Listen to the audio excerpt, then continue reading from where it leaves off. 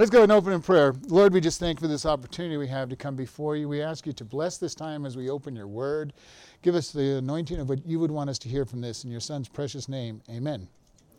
Philippians chapter 1, starting at verse 12.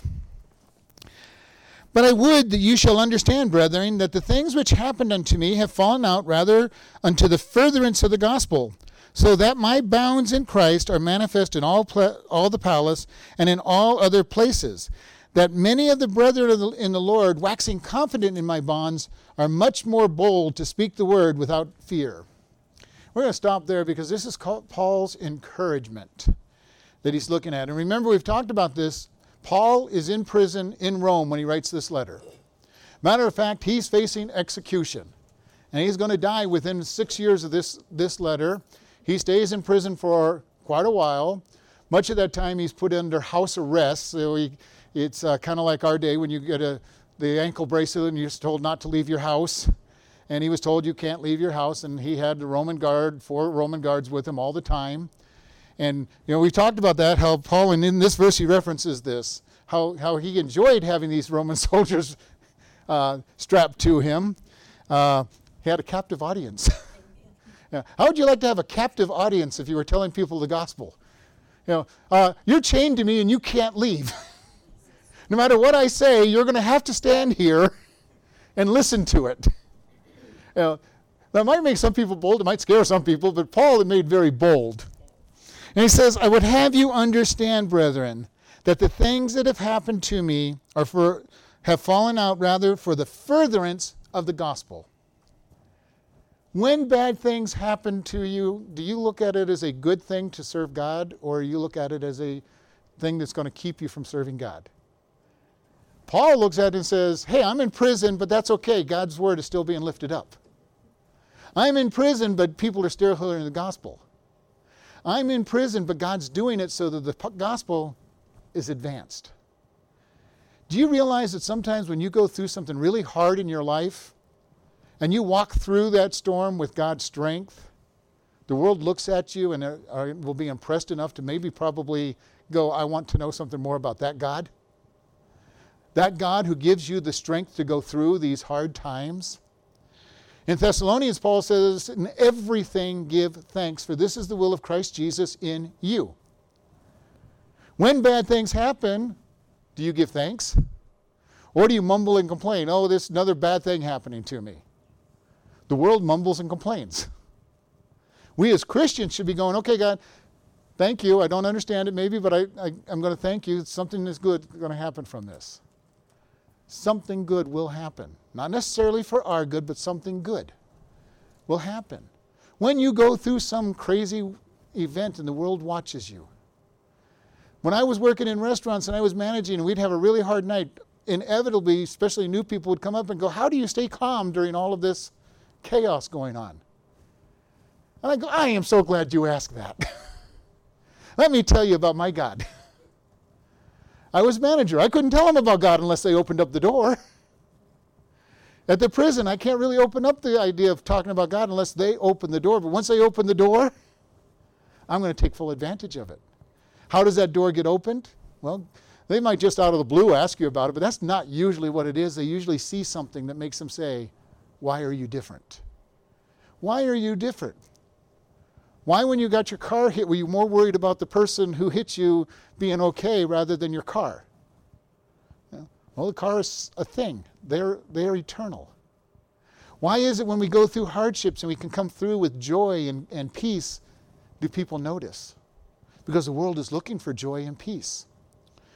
So often we look at the world and we become envious of the world sometimes. Well, they seem to have everything.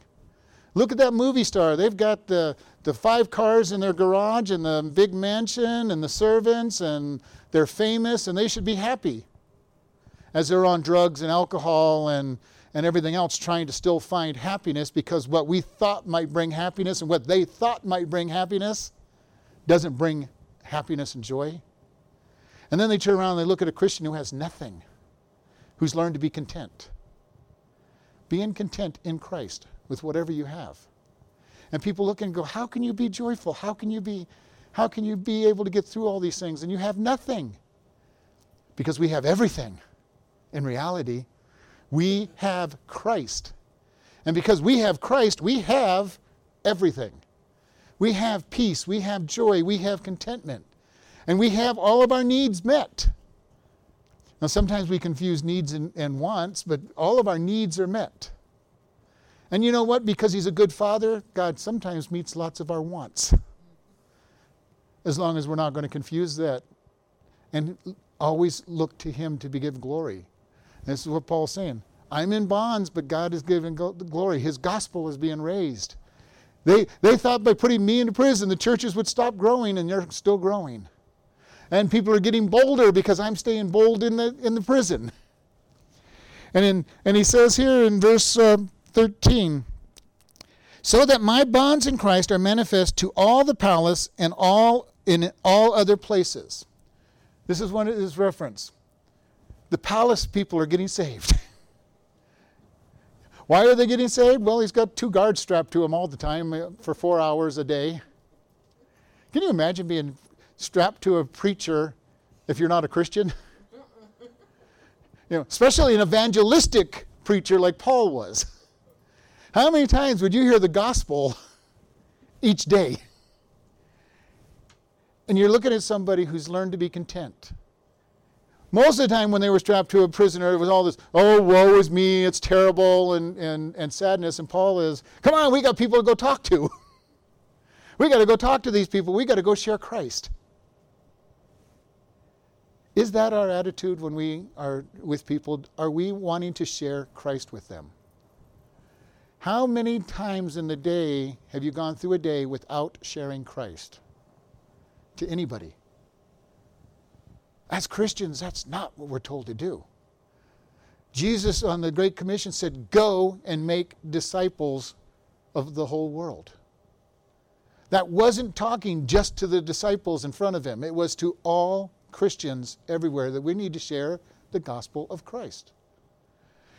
And we've shared it with you. It's a real hard message to give. We're sinners. We deserve punishment. Jesus died for us. All we have to do is accept Him. You can give the gospel in 30 seconds. Now, it may take a little longer to explain it, but the gospel is only about a 30-second presentation to people. Now, you can add your testimony to somebody. I got saved. Well, it's real easy. I can tell you my testimony really quick. When I was 10 years old, I was in junior church, and I heard the message of Christ that I needed a Savior, and I went forward and I became a Christian. And it changed my life. And in my family, at my house, there was no Christians in my house. I was going to church on my own, or however I could get to, wherever church I could get to. When I came back, my dad tried to find out if I really knew what I had done. As much as he didn't understand Christianity, he asked me as many questions as he possibly could to see if I had made a real decision, because one thing he did know about Christianity was it wasn't something you did and then stopped. It was a commitment. And he was satisfied that at least at 10 years old, I understood it as best I could. And he got saved 2 years later. But you know, what is our testimony? Can you present your testimony on how you came to Christ to people in under a minute? Just a quick summary of how you got there? So when somebody says, well, how do you know that God's real? I understand that God's real scientifically, but that gets into a long, discussion with people. But you know how I really know that He's real? He lives in my heart, and He talks with me, and He guides me, and He leads me, and He provides for me. I'm like Paul. He was in prison, but he goes, I know God's here. I know God. Do you know God in that way, that you're so desperate with Him that you know for an absolute fact that He indwells you and has changed your life? You need to. Because in James we're told, you believe in Jesus, you do well. The demons believe. The devils believe. Just believing in Jesus is not what gets us into heaven. It is literally putting our trust in Him.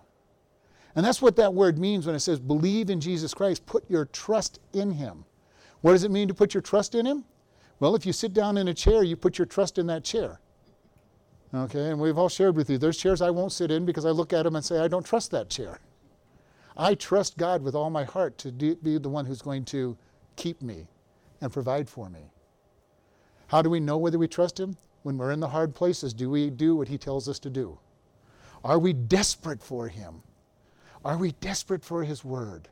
Are we filling our life with his word? You know, this is so important, and we keep pushing reading the Bible every day. Study your Bible is the next step. Okay? It's great to be reading the Bible. That's the first step, and if I can get everybody to at least do that, you're ahead of the majority of most Christians out there who have never read their Bible through. It's amazing how many times I have talked to somebody who's been a Christian for decades and talked to him about, well, how much of the Bible have you read? Well, I've read Matthew, Mark, Luke, and John a few times. Read a little bit of Romans.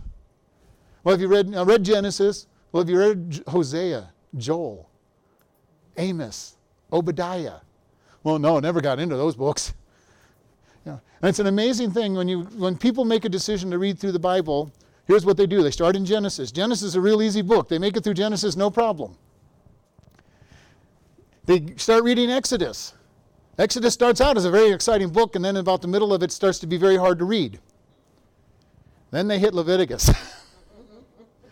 And maybe they trudge their way through Leviticus. Usually they'll stop at Leviticus, but if they manage to make it through Leviticus, they hit Numbers. And when they hit Numbers, they stop reading. Because Numbers is a hard book to read through. Now, we want to be careful about that, and I say this in kind of in tongue-in-cheek because I know I did it myself. I grew up the same way. I grew up trying to read the Bible and stopping at about Leviticus and then Numbers. But we want to learn to read the Scriptures and understand what they say. When we start understanding what they say and the Spirit starts teaching us, some of those books are interesting. Just like a couple weeks ago when we spent 3 weeks on Genesis 10, which is all a bunch of numbers and dates and names that nobody wants to read. And we spent 3 weeks on that.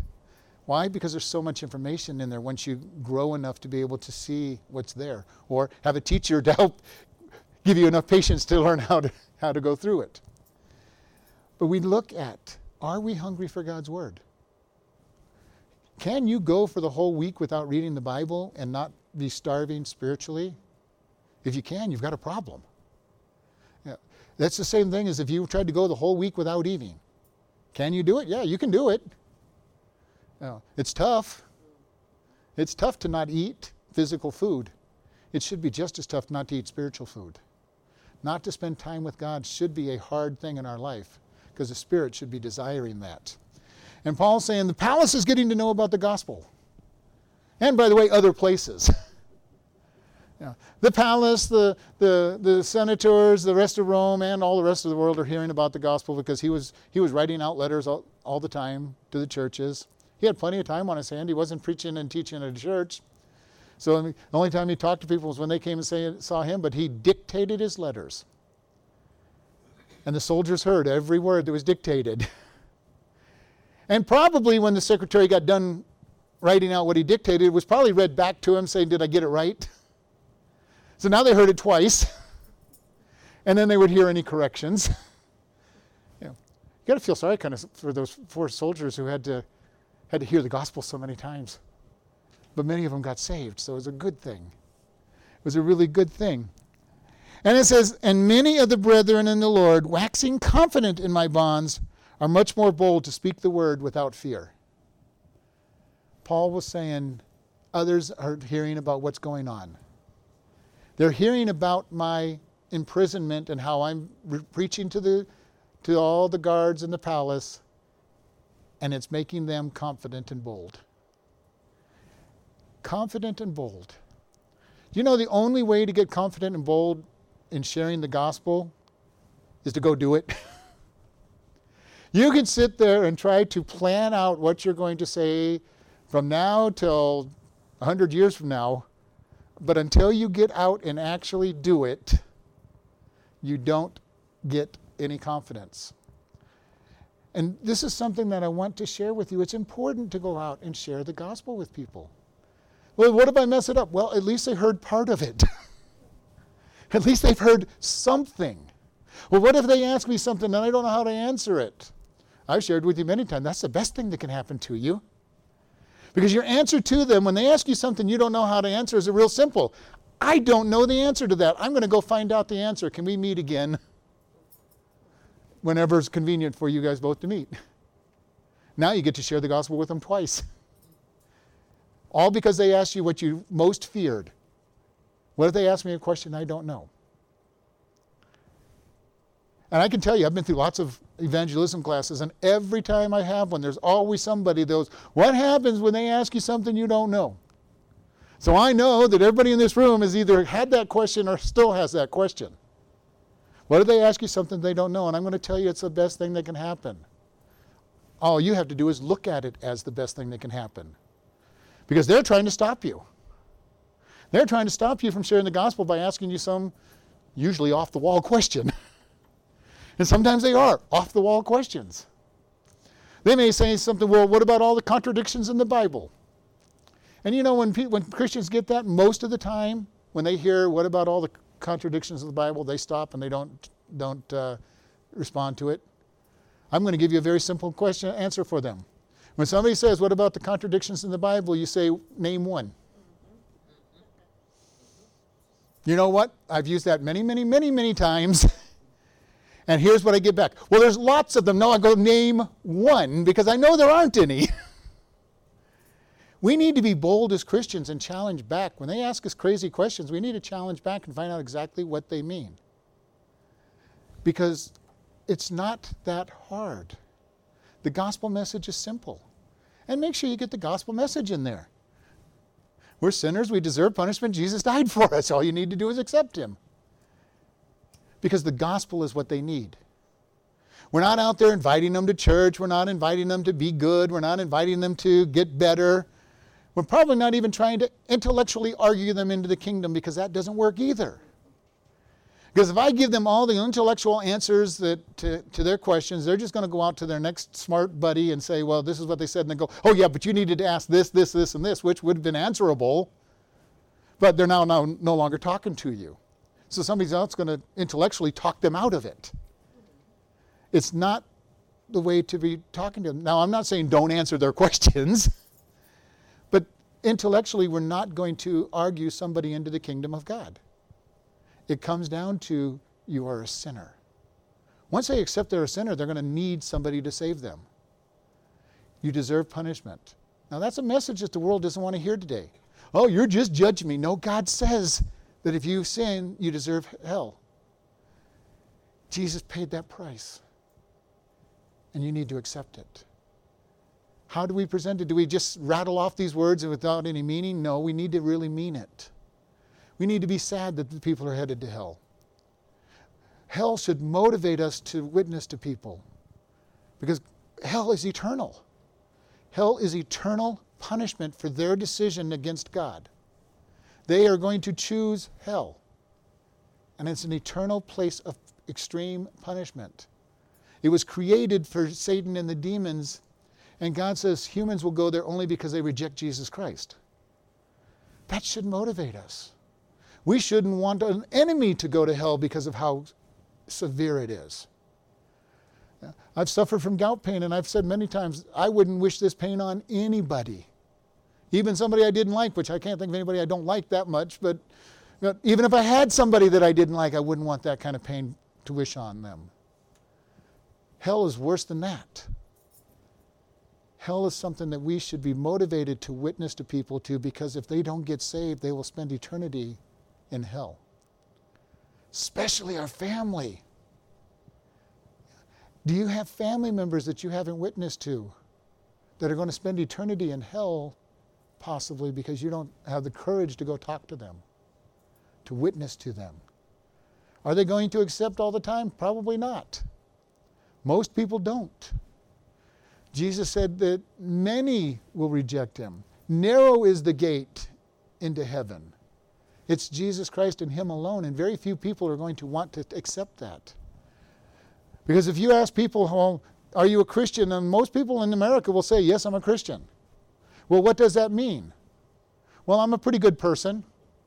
Sorry, that's not what a Christian is all about. Well, I go to church. That's not what being a Christian is all about. My mom and dad were Christians. That's not what being a Christian is all about. It's kind of funny the things you hear people say when they say, I'm a Christian. Or, do you think you'll go to heaven? Yeah, well, I hope I'm going to go to heaven. I hope my good outweighs my bad. Sorry, God says one sin's enough to send you to hell. We need to really understand this and share the gospel with people. Yeah. We were talking on the way up here with Annie and talking about how this generation that we're living in now has morals that are not even close to what most of us were raised up, even if we weren't in the church. You know, they have no problem with living together outside of marriage. They have no problem with hooking up with one another and committing fornication on a daily basis with somebody that they're not married to and don't plan to get married to. They have no problem with lying to people. They have no problem with manipulating people. They don't see anything wrong with it at all, because they're so stuck in the way the world thinks. Now, the older generation has some problems, whether they're Christian or not, have some problems because there were morals the Christian morals in those days. But even amongst the older people, we're seeing them so infiltrated with this mindset that they're not following them either. We are, as Christians, are going to stand out like a sore thumb, sticking up, that we're different if we're living godly. Just as it was in the Roman Empire when it started. You realize how different Christianity was in the Roman Empire when it started? They had the same morals that our world has today. Didn't matter who you slept with at all. Didn't matter who you hurt, as long as you were strong enough for them not to hurt you back, it was fine. Everything that's going on in our day today was happening in their day. And the church comes in and says, no, you need to be married and have, before you have sex. No adultery, no fornication. You're to care for others. You're to love others. It was just as strange back then as it is today when we preach it. Because it is godly thinking and not the world's thinking. And we just teach it. All we do is tell them, this is what you're doing. But they can't do it unless they get saved. There's no way to live godly unless you are saved. You may discipline your flesh, but it's not a godly life without being saved. And it's what it's all about. And Paul says, because I'm in prison, others are getting bold. And you would think it might be the other way around. Paul's in prison. If Paul goes to prison, why should I preach? But he's going, no, others are getting bold. When Stephen was stoned, the church expanded. It's amazing what happens when people see a Christian under persecution and they rely on God. They see the steadfastness of the Christian and it emboldens them. I've talked about this book many times, Fox's Book of Martyrs. It's a wonderful book to read. It's a hard book to read. It's kind of gory at places, but it talks about all these people who were killed for Christ and how people responded and said, with their faithfulness, I can go forward. I can go forward because of their faithfulness. The world looks at it. Other people look at it. When you are faithful in Christ, it impresses people. Whether you know it or not, people are looking at you. When you come into this church each week and people know that you're or you believe you're a Christian because you come to church, whether you are or not, between you and God, but if you come to this church, people are looking at you and saying, how does a Christian live? If you've dared to open your mouth and share the Bible and Jesus with people, they're looking at you and say, well, how does a Christian live? When bad things happen to a Christian, what happens? When something happens to the Christian, what happens? And we have an opportunity to stand for God and draw people to Christ because He's lifted up. And they go, well, there is something different about them. Or you totally feel flat on your face and people go, oh, nothing, Christians are just like us. Which we are, but we're saved by grace and live with the power of God. But we look at that and say, God, with your help, with your strength, I want to be an example that draws people to you and have them come to you to say, why are you different? What is different about this Christianity? Many people claim to be Christians and many of them aren't. And there's nothing different about their Christianity. You hear it all the time, well, you preach that sin is judged and then there's right and wrong, but what about all these other churches out there that don't preach it? I go, well, I can't help what they preach. If they don't want to believe God's word, they should take Christian off their church and quit calling themselves Christian because they're not being Christian. Doesn't mean that we're judgmental, but it does mean that we're going to say this is right and this is wrong. There is right and wrong. How you respond to it is up to you. But there is right and wrong. And God is merciful to us and gives us grace and allows us to be strong with Him. Even though there's right and wrong, God is so amazing. Have you ever thought about the mercy of God? The mercy of God. He created man knowing that we were going to sin. And we've shared that with you. I don't even know why He did that. Knowing that Adam and Eve were going to sin. If any one of us had been God, Adam and Eve would have sinned, we would have crushed them and say, okay, I'm going to start all over again. Now they sinned, crush them, start all over again. And we know we would have, if we were God. And they were that disobedient. And then along come Cain and Abel, and Cain's really bad, he kills his brother. And man continues to live in a bad lifestyle, and God is so merciful He doesn't destroy everybody. He's so merciful to us as Christians because we aren't perfect. All of us have sinned probably already this morning. If not, definitely by the end of the day. But most of us probably have already sinned before we even came to church. Because that's our flesh. Unless you're really walking close to God, you're going to sin frequently. We have the power not to sin if we want to fully be submitted to Him, but most of us don't. But Paul is saying, I am in bondage and people are getting encouraged. This is the wonderful news. When we go through hard things, people get encouraged. And before we have community, just one last story. Many years ago, Lynn and I went down to a meeting in Phoenix area, and we got down there and our car broke down. Wonderful problem. I didn't know how the car was going to get back home. And it was kind of amazing. I'm going, okay, God, I was doing really good that week. I'm going, okay, God, I don't know what's going on. I don't know how I'm going to get my car, but I'm not worrying about my car because I've got 3 days until I have to get home. But you know what? At every break, at every evening, everybody was going, well, what are you going to do about your car? How are you going to get home? How are you going to do this? What are you going to do about this? I'm going, God will take care of it. And I had people coming to me and trying to help. They called mechanics from different churches. And it's like, one thing I have learned, that God will take care of us if we just rely on Him. Now, am I always that good? No, not always. But that particular one it struck me. It just struck me because I wasn't worried about it. I got 3 days before I have to worry about how I'm getting home. I don't know how I'm getting home in 3 days, but God will take care of it.